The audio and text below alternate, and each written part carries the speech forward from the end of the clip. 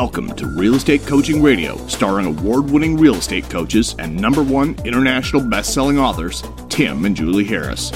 Real Estate Coaching Radio is the nation's #1 daily radio show for realtors who demand authentic, real-time coaching. Get ready for fluff-free, unfiltered, full-strength honesty about what's truly working to get you into action, helping others, and making money now in today's real estate market. Now to our hosts, Tim and Julie Harris. 3, 2, 1, we are back. It is July the 7th, and Julie and I have prepared what we will hopefully agree is a very motivational podcast for all of you today. And we're going to start out by giving you guys recognition and, frankly, a lot of gratitude because the Harris Rules book, our book that we released a year and a month ago, continues to be a bestseller on Amazon and Barnes & Noble and whatever your local bookseller is. And I'm looking at Julie sitting in front of her computer reading some of the latest reviews. Yeah. Julie, why don't you just read a few of the latest reviews? Sure. And these are, we have lots of great homegrown reviews and some international reviews as well. So here's one from Canada. This is an amazing book for both the novice and the experienced real estate professional alike. It lets you know how to improve and at what level you need to be at before adding the next pieces to your real estate practice. And what those pieces are. They further touch on financial freedom. A great quick read for the real estate professional to get back to what works and ignore what wastes time. And the book did just come out, 2 weeks ago, on Audible as an audiobook. So make sure you download and listen to that. And by the way, the topic of today's podcast is essentially, what is the topic, Julie? What's our title today? 4 habits that will get you quickly back into a good mood. Okay, so these are what we do to quickly get back in a good mood. Is we read all of our almost 400 5-star reviews on Amazon. Yes. Julie, what's the next one? Well, I like this one. It says, great read. It's a solid companion to the T&J, that's you and me, podcast, and is a must read for those looking for improvement in their real estate chops. So yep. I liked that one. Inspiration and insights to master your real estate business, guide to achieve at a higher level of success to ultimately become rich and free. And that was from a fellow author, by the way, which is kind of nice. Who? I just scanned past it. Karen Briscoe. Oh, that's cool. Who wrote and hosts a podcast called 5 Minute Success. There you go. So that's a great compliment. Hey, Karen, thanks. We appreciate it. Definitely. Hook up with us. Email us or text me, and maybe we'll have you on the show. We'll do one more, and then we'll get over to our topic. I listen to their podcast, and Tim and Julie give you no nonsense, raw and real truths. Buckle your seatbelt. If you want to learn from people that care enough to give it to you straight, look no further. This book is a must. I've read it several times. There's 371 or almost not that we're counting, 380 reviews now, 5-star reviews. Mm-hmm. And I have to say, one of the things the reason I like reading reviews is because it is clear to me that you guys understand what we're trying to have you understand, right? They get it. You guys get it. And it's so refreshing to know that there's so many of you, right? For every one person that leaves a review, there's, potentially 100 people that basically also have read it and liked it, just didn't take the time to read a review. Reviewers have a tendency to be your most, I'd say, either vocal critics or vocal enthusiasts for whatever it is that you're selling. And we certainly appreciate you guys taking the time. We really sincerely do. It means the world to us. And like I said, Julie and I will often use the reviews to get our mindset in the right spot. Because, guys, we have bad days. We have things that present headwinds to us personally and professionally.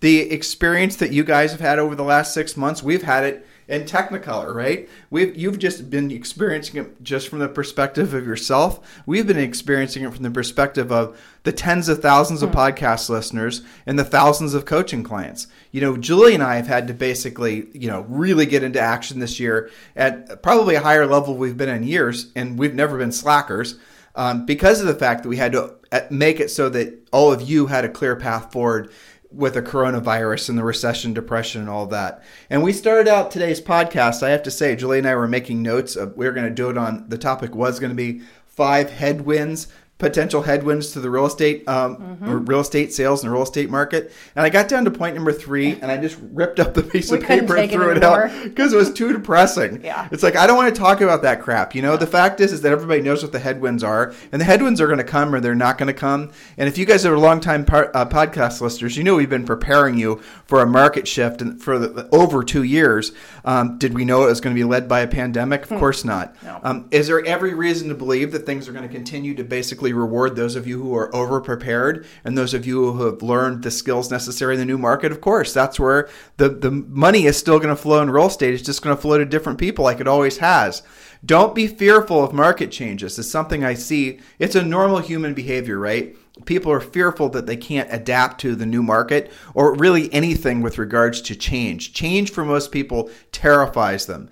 And real estate folks, they want to believe that, they don't understand and they don't believe that they can survive and thrive in a buyer's market or a shifting market. Well, the reality of it is, it's because they've never sold real estate. Most of you guys have never sold real estate in a changing market, let alone a buyer's market. So you have no experience. And most of the people you know, including your brokers and office managers, they haven't either. Most people have not been in real estate, guys, for more than maybe 3 or 4 years. When you look around, if you run into someone that's been in the business for 5 years, that's considered a veteran, isn't it? Let alone Julie and I have been in this business for 2 decades. So you need to have perspective about who you're getting your advice from and who you're essentially using as your role model, because probability of them having experienced what we're entering into or anything that resembles it, at least experienced it as a real estate professional, is almost zero. So go into what we're experiencing with optimism, because you really should be optimistic as long as you're not just one of these people that's going to be chicken littling yourself into believing the market's going to return and everything's going to go back to quote unquote normal. So the notes that Julie and I wrote down were, and the topic is? Yes, we're doing 4 habits that can quickly put you back into a great mood. Okay, good. So everybody can use this. We told you our hack. Yeah, but before Julie gets to point number 1, I want to remind all of you that we are doing the mastermind this week. For those of you who'd like to attend the mastermind, it's a series of interviews that we're doing with some of our top producing agents, some of the agents who are the number 1 agents at like Coldwell Banker, number 1 agent with Remax, number 1 agent with, or I think this, let's see, I'm trying to remember. Where are they? They were the Gordons. They are, I think, Berkshire Hathaway. Yeah, I think they're number 3 or 5 at Berkshire Hathaway. So these folks have all carved out time to be on the webinar. So make sure you attend it. Just text the word mastermind to 31996. Text the word mastermind to 31996, and we'll text you back a scheduling link, and you just go ahead and schedule yourself to attend. Again, text the word mastermind to 31996. Yes. So listen, guys, everyone has to battle against feeling pessimistic. Everyone is going to feel, especially for the second half of the year, like sometimes there's more headwinds than there are anything else, because that is the reality. The economy is going to change. You're going to be dealing with politics, social unrest, all the things we unfortunately predicted correctly when the pandemic broke out back in March. Everything pretty much that is happening, Julie and I were essentially podcasting about and expecting it to happen. How did we know it was going to happen next? Because historically, whenever anything like this has happened, and nothing like this exactly has happened, but similar things, people have always reacted the same way. And so it's very predictable what direction people's behaviors will go. By the way, here's the good thing to look forward to. Whether there's essentially a cure for the virus, or whether there's some sort of therapy for the virus, no matter what happens with the virus, the social unrest and the virus are directly tied together. Those two things, the reaction from the George Floyd thing, it was understandable in a lot of ways, truthfully. But the flip side to it is, would it have been as intense had there not been this virus, and people had not been forced into quarantine and all these other things? Who knows? Historically speaking, the answer is no. Historically speaking, when you essentially take a bunch of free people and you put them in a forced quarantine, now it's just your home, so hopefully it's not that bad. But then they take your ability to earn a living, and they force you not to work, and they close down stores, and they all the while you're afraid of getting sick. All the while you're afraid of getting sick, and every single day you check the news, and there's different information about what the virus is actually. And you're also supposed to be educating your children by yourself. That's right. Okay. So it is a normal and natural thing that people are going to basically say enough is enough, and that's what's happening. But once all that that will wash out, that reaction will essentially, people they'll get over it over time. I'm not talking about the social unrest with regards to racism or anything like that. I'm just saying people's feeling of being essentially locked down. Eventually they're going to wash that out of their systems, and you're going to see a return to something that's probably going to be more normalized as far as people's behaviors. So understand what we're experiencing now is a normal, natural reaction. It's the pendulum swinging the opposite direction. Eventually it's going to swing back the other way, and then it'll return to some sort of normal, like if there is a return to normalcy, that's what it's going to feel like, where you're not going to be worrying about whatever the next shoe is to drop. That's going to be probably a year from now, maybe even a year and a half from now. So in the intervening 6 to 12 months, you've got to be over-prepared. And you've got to essentially remember that you have to be controlling what you allow in your head, and you have to be controlling essentially the input that you're and the influence you're allowing other people to have on you. Because generally speaking, the inputs that most people are going to be intaking from news and whatnot are going to do nothing but destroy your mindset. It's going to take your concentration, your focus, and your best intentions away from being of service to other people, and then that's going to compound your problems. That'll compound your financial problems. It'll also compound your emotional problems. So do your best to protect your mindset. We talk about this constantly on this podcast because it's really one of the most important things. So when you're feeling blue, when you're feeling like you need a swing in your emotions, when you feel like you need some more motivation, here are 4 quick tips. Yes, and then the thing that I like the most about these are that it gets you back into control. So a lot of what you just talked about, where people feel stress, is because something is out of control. Something's being done to them, something is happening to them, something that wasn't coming from their own psyche or emotions. So all of these things, we're talking about 4 habits that can quickly get you back on track. This is getting you back in control. So for example, start your day with a short, easy morning workout. By easy, I don't mean, lightweight necessarily. What I mean is without a lot of elaborate plans of having to go to a particular gym or something that may or may not be open, sitting in traffic. I'm talking about maybe a 10-minute walk. Take your dog out. Our French Bulldog goes nutballs if he doesn't get out and get some exercise. That's not so different than humans. And in fact, it's scientifically true that exercise increases the chemicals, serotonin and dopamine in your brain, and these chemicals reduce stress and prepare you for the rest of the day. So it's not just because you want to get your workout over, it's because scientifically it actually does reduce stress. It is worth mentioning, Julie. So Julie and I are big proponents of a schedule. If you read our book, Harris Rules, where obviously most of you are going to get the best work out of yourselves first thing in the morning. That's when most people have their best energy. But here's the reality of it. Not everybody's like that. So not everyone's going to have they're not going to be the most drilled down and focused first thing in the morning. Some people actually have their peak energy and concentration towards the end of the day. Now, that's a very rare person, but my dad was like that. Mm-hmm. My dad was definitely more efficient in getting things done in the evening. That's just how he was wired. He sort of had like an opposite clock to everybody else.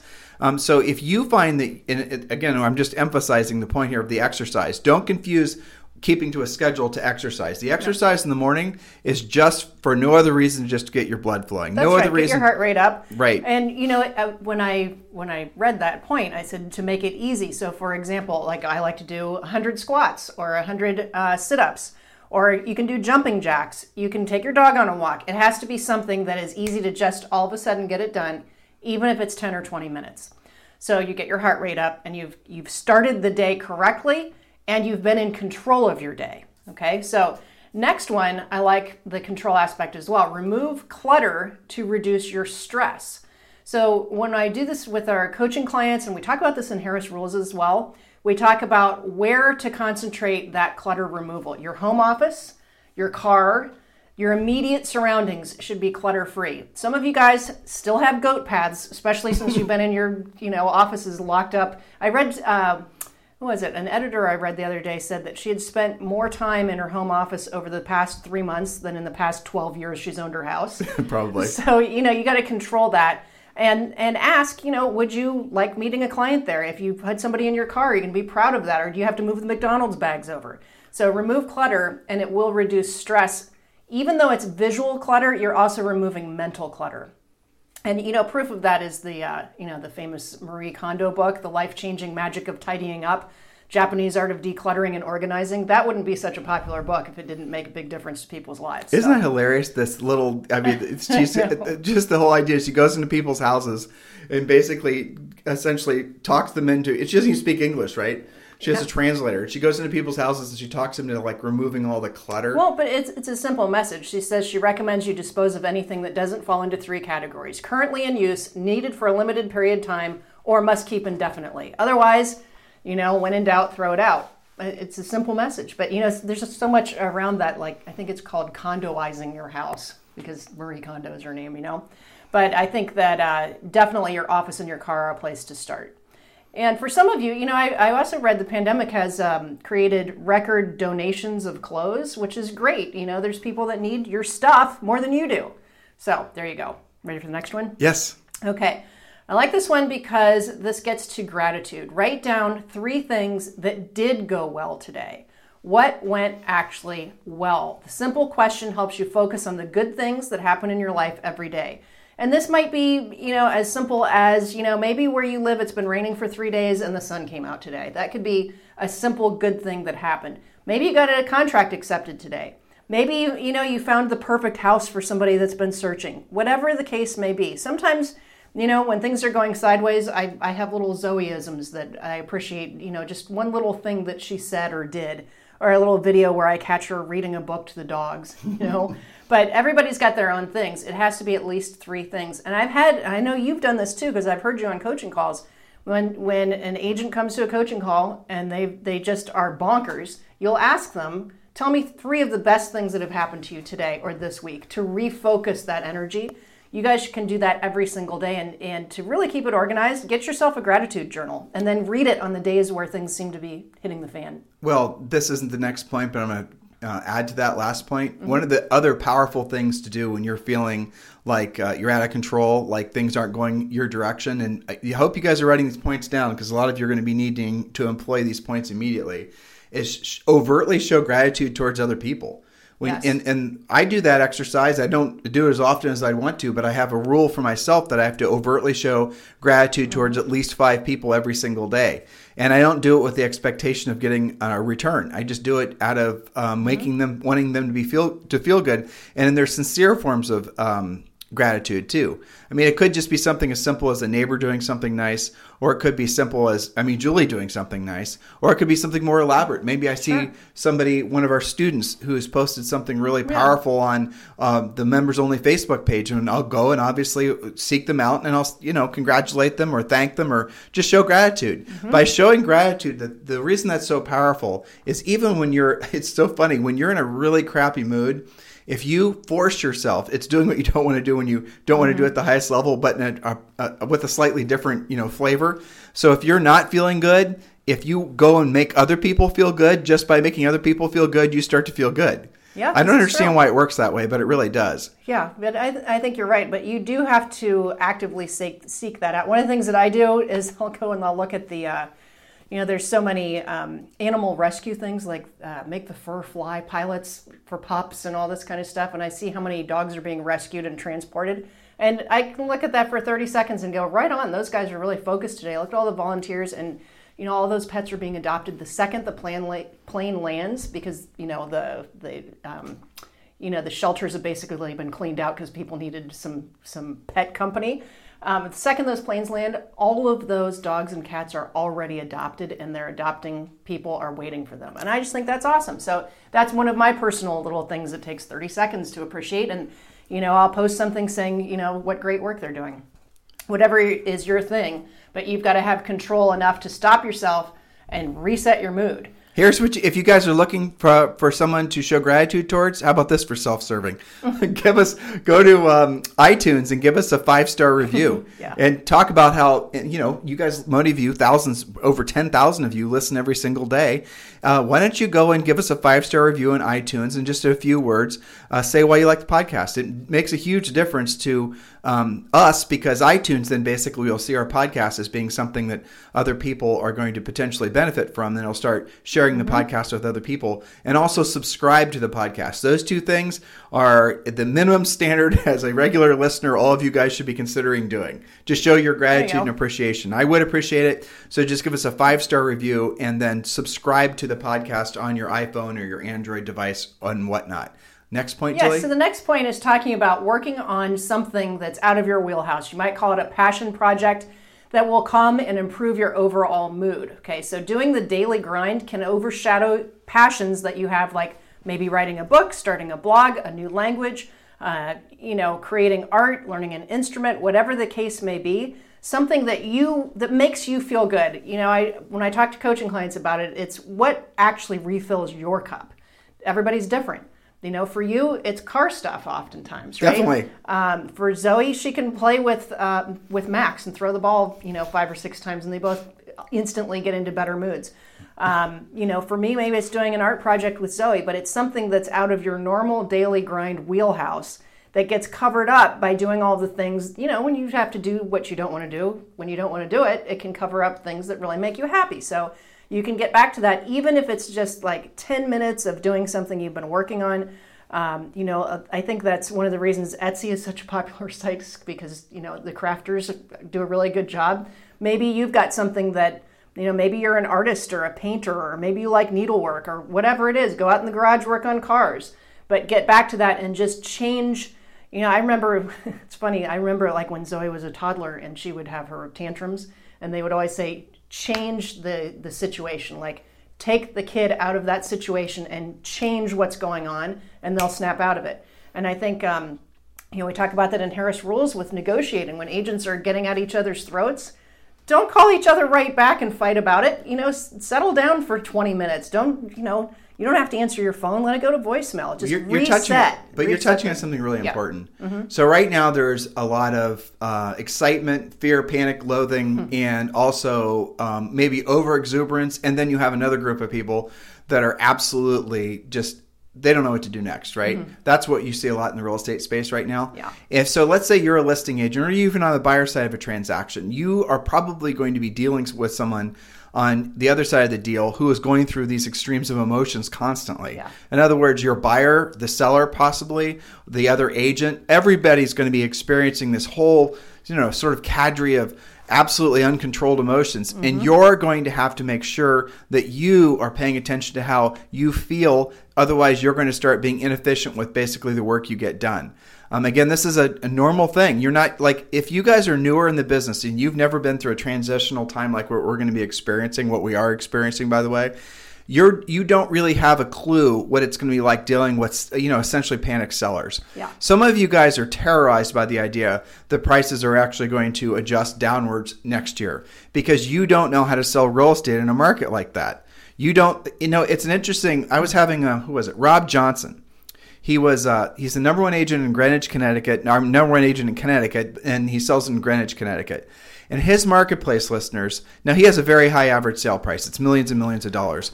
But in his marketplace, like New York City, it's normal for a seller to be losing half of what they paid for the house. Just to put that in perspective, now not all over Greenwich, but a lot of Greenwich, you'll see people losing $3 million, $5 million on their house. Right? Think about that. Now, why are they selling it? Why are they taking the loss? Because they don't have any confidence that the house is going to be worth more, next year, let alone 10 years from now. So they're just basically getting out from underneath it. In Manhattan, we read you guys an article last week that essentially property values now have dropped by half. And that's happening in Miami. In markets where you see this massive oversupply, where essentially, and everyone's holding firm on the prices, they're holding firm on the prices until they don't anymore. Yeah. And you have a big building or similar properties that are comps, and you use like a big neighborhood, right? And you see 3 or 4 houses that go distressed. You could argue that those distressed sales, if there's only 3 or 4, shouldn't be included as comps. I think that's true. But if all of a sudden it's not 3 or 4, if all of a sudden it's starting to work out to be like 5% of the market, then 10% of the market, guess what? The distressed properties are the market. And that's how fast it can change. Well, and Tim, here's the thing. There's degrees of this, right? So you're using extremes to show them that it has already happened in certain areas. But remember, there's a whole generation of agents who panic not over the 50%, which is the extreme. They can't even barely imagine that. I hear it on Premier Coaching calls sometimes. Well, what do you mean it didn't sell in 3 days with multiple offers, right? So that's where it starts. Is what do you mean I only have one offer to deal with, or maybe I even need to do a price reduction? Right. This is like radical thinking. You guys don't know how to have long-term relationship with your sellers, let alone your buyers, like right? Long-term being like more than a few days. When Julie and I were selling real estate, it was unusual to have a listing sell in less than 30 days. Yes. The average days in the market, in our market, was 181 days. That was in the MLS. Our average days in the market, and we bragged about it, was 93 days. Right? That was better. Yeah. So it was still 3 months. So you have these long-term relationships with these sellers. Many of you guys need to learn how to have. It's, your buyers, it's the same thing. Buyers during when you have essentially a market that's transitioning like this, when the news starts talking about adjustments downward as far as price in your market, how are you going to talk a buyer into buying a house? Or that's not even the right way to say it, because you really don't talk a buyer into buying a house. The house sells itself to the buyer. But how are you going to help the buyer move past their fears that the house might depreciate? So I was talking about this very thing with the interview I did with Rob Johnson. You guys should listen to this. And it's on timandjulieharris.com, iTunes, Stitcher, all the normal places. And so here's how he described it. He said people buy, and this is the way it was when Julie and I sold real estate, so I could totally relate. People buy houses in Greenwich, Connecticut now because they need a place to raise their family. They want a place to live. That's it. Normal reasons. Normal reasons. It's not part of an investment, it's not plan. Speculative. Exactly. They're not expecting the house to appreciate. And so he told me a story. You guys can listen to it on this podcast again.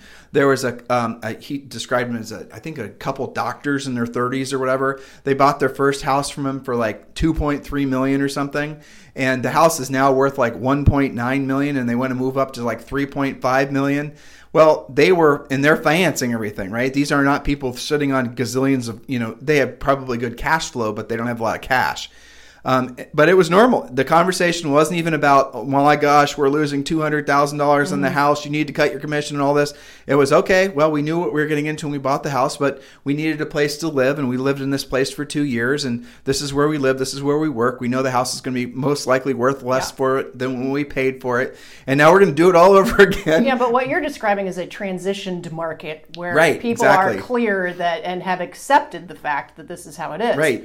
What I'm already hearing on some of our premier calls, because the market still is starving for some inventory, and depending on the price range, it's still doing fine.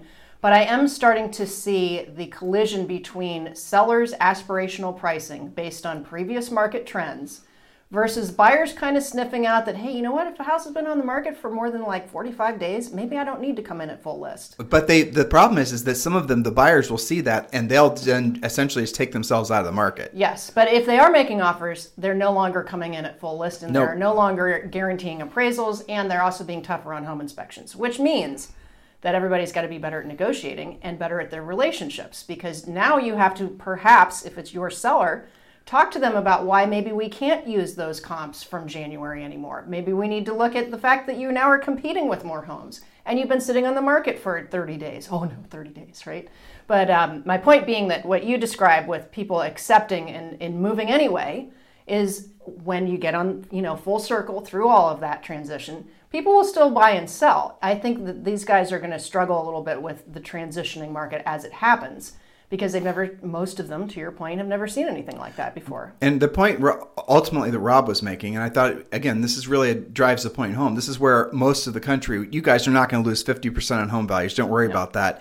But there's definitely going to be some leveling off, and there is going to be absolutely some reductions in values. Houses most likely according to CoreLogic, there's going to be was it 2% or 3%? 2%. Yeah, and that from average. 2% all the way up to like 10% or something like that. Yeah. So the average is 2% drop in home values nationwide next year. And according to CoreLogic, they said that's only happened this will be the third time it's happened in history.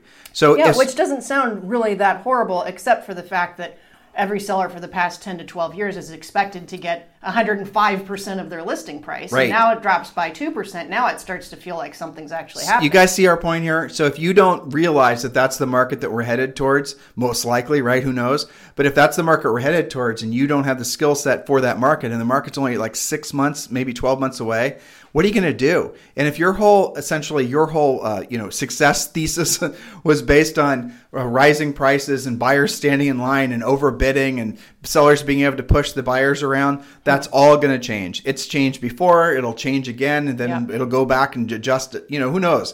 But the reality, again, that to Rob's ultimate point, which I thought was great, he said, Tim, you tell me something that people buy, that they consume, in essence, that is expected to increase in value other than real estate. And it was like, there was nothing. Yeah. Think of one thing, Julie, truthfully. I know, and you and I talk about this a lot, that, when you buy a new car, you don't expect to sell it for more. But it's not even a conversation, right? No, it's just totally accepted, right? I mean, look at that. We're about to have groceries delivered, So do I expect that to be, those are going to be gone. That's money down the, but what about clothes? You can name anything. Exactly. Like anything. Right. So the idea that you buy something that you use, that it's going to increase in value, is a sort of an entitlement that all of us feel like we're owed, with real estate. And it wasn't always like that. No, of course not. I mean, when our parents bought their houses in the 70s, there was no expectation that was going to be a bank account. When we sold real estate in Columbus, Ohio, right? Yeah, exactly. you didn't talk about what the house was, the hypothetical appreciation. No.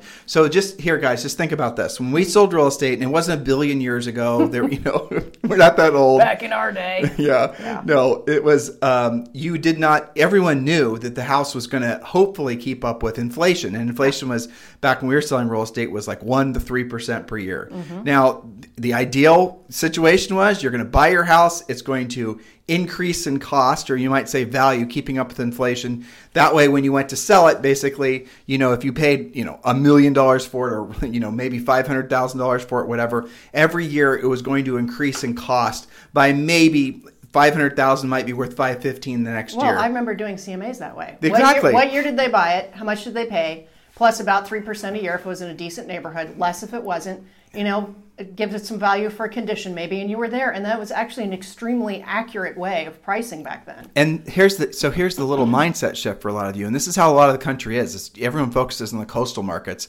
But with the exception of this really crazy, by the way, wonderful in many ways, seller's market we're all enjoying still the benefit of. Mm-hmm. In a normal market like what we're going into, you're also going to see, okay, well, if I buy this house for, say, $300,000 and the house increases in cost every year by, say, 2% or keeps up with inflation by 2 or 3%, if that's all inflation is, right? If we have really big inflation, then it's obviously going to be a different conversation. But historically speaking, this is how real estate's worked in the United States. Globally, by the way, for the most part, unless you live in like Monaco or Hong Kong. Mm-hmm. So if a $300,000 house goes up every year by, say, 2%, you buy it for $300,000, next year it's worth, $306, next year it's worth, you guys can do the math on up. So for someone, when we sold real estate, and when many of you guys are, have been in the business as long as we have, when you go meet with a seller and you're having this conversation with them about what's the house worth, if they hadn't lived in the house, you guys can do the math on this, for probably something like 5 to 7 years, they were actually going to lose their down payment.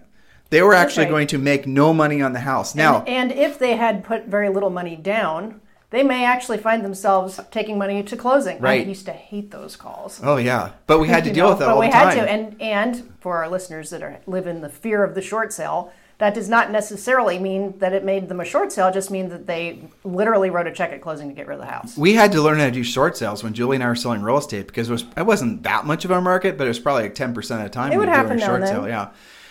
So I want you guys to think about this arithmetic because it's interesting. I'm going to go. Let me just finish this point. Sure. My mind's bouncing around too. Sorry. We both had too much coffee. We got a new cappuccino machine, and Julie and I were working on our different recipes. So if we sound a little nutty today, that's why. Jacked up on caffeine. We should have warned all of you. So if you bought the house for $300,000 and it increases in cost or value or appreciation, whatever you want to call it, by 2% per year, and Julie can do the math. But let's say after 5 years, the house is hypothetically has a market value of $325,000. But if you put 10% down on that house, so $325,000, and let's say your selling costs in the house between commissions and normal transactional costs are going to be like, say, 8%. Your blended cost is 8%. You basically are selling the house for what you paid for it net. You guys understand what I'm saying? Mm-hmm. But you're actually losing money, and here's why. And this is what really is incredibly annoying about when you actually think the truth about real estate. When you factor in the amount of money you paid, no, let's not. Okay, we can say taxes, the amount of money you paid in maintenance and upkeep, the amount of cutting the grass, fixing the gutter. You have to pay your HOA. Right. If you actually wrote down what your actual cost is, so let's do some math. So if you had that $300,000 house, and let's say your mortgage payment was, what would have been the mortgage payment? With taxes. Well, I mean, now it's going to be lower, but probably, let's call it $1,800. Let's do it for real. Give me your calculator. Okay, well, can you do it without a mortgage calculator? I can't. Hang on. You and I were English majors, dude. We can't do math in our heads. Come on. So you're saying a $300,000 house. So let's just say a house with a $290,000 mortgage, and just whatever let's just put the interest rate something realistic like 4%. What's the payment? Okay, $1,400. Yeah, $1,401. Okay, $1,401. That's without property taxes. Yep. So let's assume the property taxes are say $500 a month. What do you think? Actually, I have it $2,400 figured in. Let's make it a little bit more. We're about $1,500. We'll say $1,500 a month all in. Yeah. Okay, let's call it $1,500. So if you stayed in that house for 5 years, it's $18,000 a year. It's $1,500 times 12 is $18,000 a year. 18,000 times 5 is $90,000. Okay, so you have basically, and how much, especially if you've only stayed in there 5 years, how much did you actually pay towards the principal? Virtually nothing, right? Yeah. So to stay in that house for 5 years, you put in $90,000 in just essentially mostly interest, and that would be also including property taxes. Again, not including your maintenance and your upkeep and your cutting the grass and all that.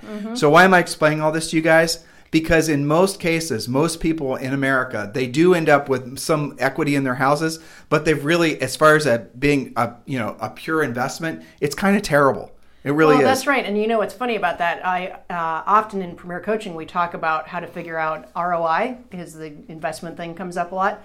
And when you really look at the actual equation of return on investment, you are supposed to do it exactly how you described. And yet, how many people never even They never do it. They never think about it. I paid this and I sold it for this and look, I made all this money. You didn't make crap. No, I mean, think about just the interest alone you're paying, in the first quite a few years of the mortgage and all of the upkeep and the maintenance and all the different things, And then, so like in your example, if you paid $300,000, you spent $90,000 on it, theoretically, you would think, if I sold it for $390, I'm breaking even. And yet that's not even true because you have to figure in 8% costs on top of it. But exactly. But what's the probability of buying, in the normal market for $300 and selling it for 5 years and $390? It's never going to happen. No. House will have appreciated by like 30%. It's never going to happen. No. So the only thing that the math works fairly well on is little first-time buyer houses in hot neighborhoods. Those do okay. If somebody else is if your tenant is making the payment, sure. Okay, then the math makes more sense. Okay, but and yet still most people still don't figure in all the expenses to get the actual ROI, or nobody would probably buy anything. So the reason we're explaining all this to you is this is what a normal market is like, and this is what you guys are going to be experiencing.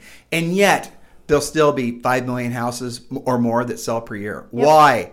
Because the investment thesis is set aside for the fact that you need a safe place to live. You need a place to raise your family. You need a secure place. Houses are the greatest emotional investment in yourself that you can make. Ultimately, that's the reason that people buy a home. Live somewhere. And if you don't have the skill set to move yourself and your clients past the idea that it's going to be like a lottery ticket and buying a real estate is going to make you lots of money, see, that's the problem. Most of you guys only know how to communicate with potential clients based on the premise that buying a real estate is like some sort of Willy. I keep on saying Willy Wonka, but you know what? That's a horrible movie from the 70s. It was terrifying as a kid, don't you think? Oh, I hated that. I hated it.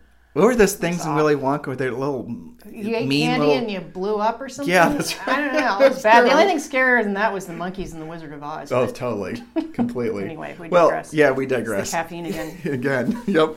So why, again, is it important you understand all this? Because this is a market that we just described and we just did this math for you is completely foreign to most of you. Yep. And you're going to now be thinking to yourself, I won't, how can I relate and how can I do business where I can't just walk in and essentially sell out of, someone's fear of missing out and losing the house or just purely out of greed? Well, it's because historically people will buy and always have bought real estate regardless of whether or not it's a home run investment anyway.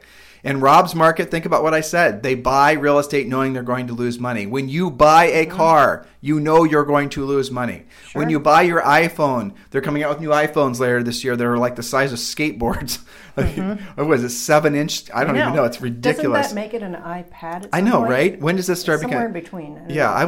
What's going to happen? How are you going to put that thing in your pocket anyway? I don't know. So, there'll be a whole new fashion accessory thing that comes out. So that thing's going to be worth what? The second you buy your new iPhone, it's going to be worth half, maybe 80% of what you paid for it. Yep. And yet, that's okay. You buy it anyway. That's right. Now, that's what real estate is in your market, if that's what your home becomes for you, it's a place to live. It's a place to celebrate. It's a place to be together. If that's what your house becomes, and it doesn't become an investment thing, how are you going to communicate with buyers and sellers about that? How are you going to know how to walk into a seller's house and have a conversation where you're going to have to tell them the reality of the market is that their house is going to be worth net to them less than what they actually paid for it? How are you going to do that?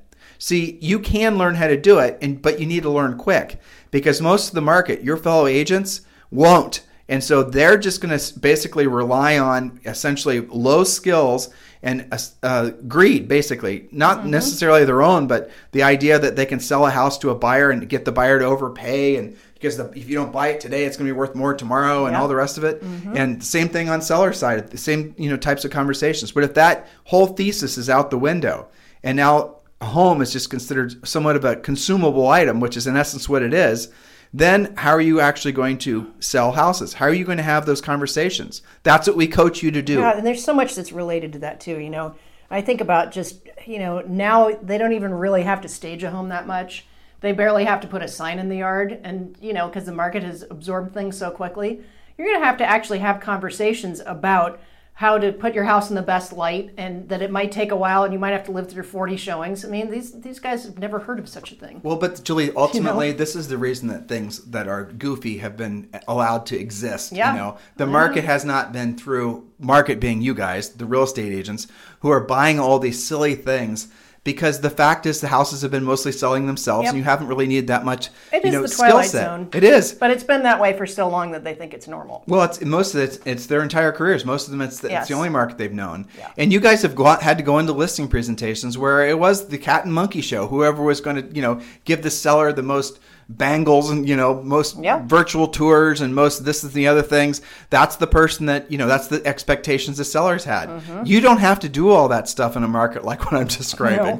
In the market I'm describing, what you have to be able to do is counsel the seller, get the damn thing sold. You can get the damn thing sold. That's it. Yeah, and it is transitioning. I told you yesterday that I'm already hearing buyer agents have to compete for business and interview just like you would on a listing presentation. So things are definitely changing. And they're going to change fast, and the rate of change is going to actually pick up pace. I think that's true. I think it's going to depend on, the town and the price range. I don't think it's going to be super consistent from town to town and price to price. First-time buyer stuff's still going to be probably pretty hot. Condos and luxury is already kind of getting hit by this.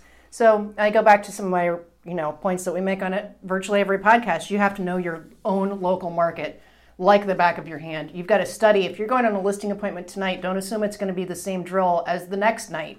Could be totally different, even though they're in the same town. And then, so why does this go back to those points that we made, which are essentially mindset points? Because while you're learning and while you're earning, you're going to be dealing with a lot of people's mixed emotions. You're going to be dealing with not just all the craziness that's happening societally right now, and all the stuff and the fear and panic from the coronavirus and all the things from the economy and all the da-da-da-da-da. Now you're going to have to deal with sellers maybe for the first time dealing with a situation that's foreign to them. You're going to be having to deal with, essentially coaching and consulting with buyers, same situation, foreign and uncomfortable to them. Yep. You're going to be having to have all these new conversations, all the while you're just feeling like you're inundated with pressures and people pulling you. And you guys get the point? I'm causing you stress, aren't I? I don't mean to. The point I'm making is that you have to accept the fact that you have to learn while you earn. In other words, move forward, learning the new skill sets necessary, understanding what we're telling you is true. I understand that it's not this is not good stuff to hear. It's not even fun stuff to say. But the truth is, it's necessary. Otherwise, Julie and I are not doing what, essentially we pledged all of you that we would do, which is always telling you the drilled down, practical, tactical truth. And getting you ready. Some of you guys are going to have these experiences next week. Yeah, seriously. And if it doesn't, and it happens to you next year, at least you'll see it coming and you'll know what to do about it. And some of you guys were listening, Tim and Julie are just doom and gloom. We're not doom and gloom at all. We are incredibly optimistic for the agents that learn the new skill set. That's it. Yeah. You guys will be, when you are the agents that have that new skill set and maintain your mindset like we talked about it with the 4 points today, you guys will thrive and you'll be so much more appreciated in this market. Then, everybody celebrates the whole hot sellers market and, selling stuff overnight. Well, that is also why there's a lot of for sale by owners around, because they know they can do it on their own. Market changes and things sit around and they actually need you more and you're actually solving a real problem for them. I remember some of our, our most loyal repeat clients. This always surprised me because I figured it would be normal past clients, right? It was short sale sellers and for sale by owners, because it was so clear that we had solved their problem and they appreciated it on a different level. So I think that's going to be fun for them to experience. Well, so what do they do with all this information? You've got to protect your mindset. You're going to have to protect yourselves from all these different things that are going to be pulling you emotionally in different directions. Yeah, because you can't participate with their stress. You have to be the leader. That's right. And so take these 4 points. Attend our mastermind. Just text the word mastermind to 31996. And last thing, we are hiring as part of our sales team. If you're interested in working for us, this would be a real job. It would be talking with agents who are interested in joining our coaching program. It is a real job with real sales requirements that if you don't do well, you won't have for long. Okay? Yes, but you will be working from home. You will be working from home. And you can earn, frankly, very good pay. It's essentially everything's obviously, you guys know us. We have great scripts and a system to help you get transitioning agents into our coaching program. The whole thing is very organized. You do work from home. You would be part of our actual coaching business. If you're interested in being considered for that job, please text the word resume to 31996. Text the word resume to 31996. If you're interested in being considered to be part of Julie and I's sales team, working inside our coaching business, helping agents enroll in our coaching programs, text the word resume to 31996. Anything else you'd like to say to these guys today? Nope. I mean, stay frosty, keep your mindset healthy, because you may be the only one in the transaction that has your head screwed on straight. That is your responsibility and your accountability to all the people that you're helping and who are trusting you, not to mention your family. So. We're going to be there with you. We've been through all this before, right? We're not looking forward to it necessarily because we have to transition all of you guys into this new market.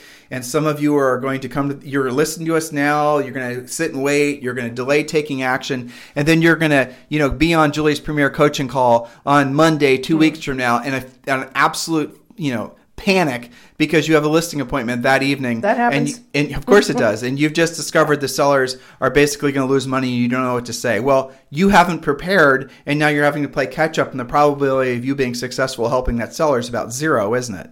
So this is what it's about now. It's about you getting ahead of essentially the transition that is going to take most agents by surprise because they're just expecting everything to return to normal.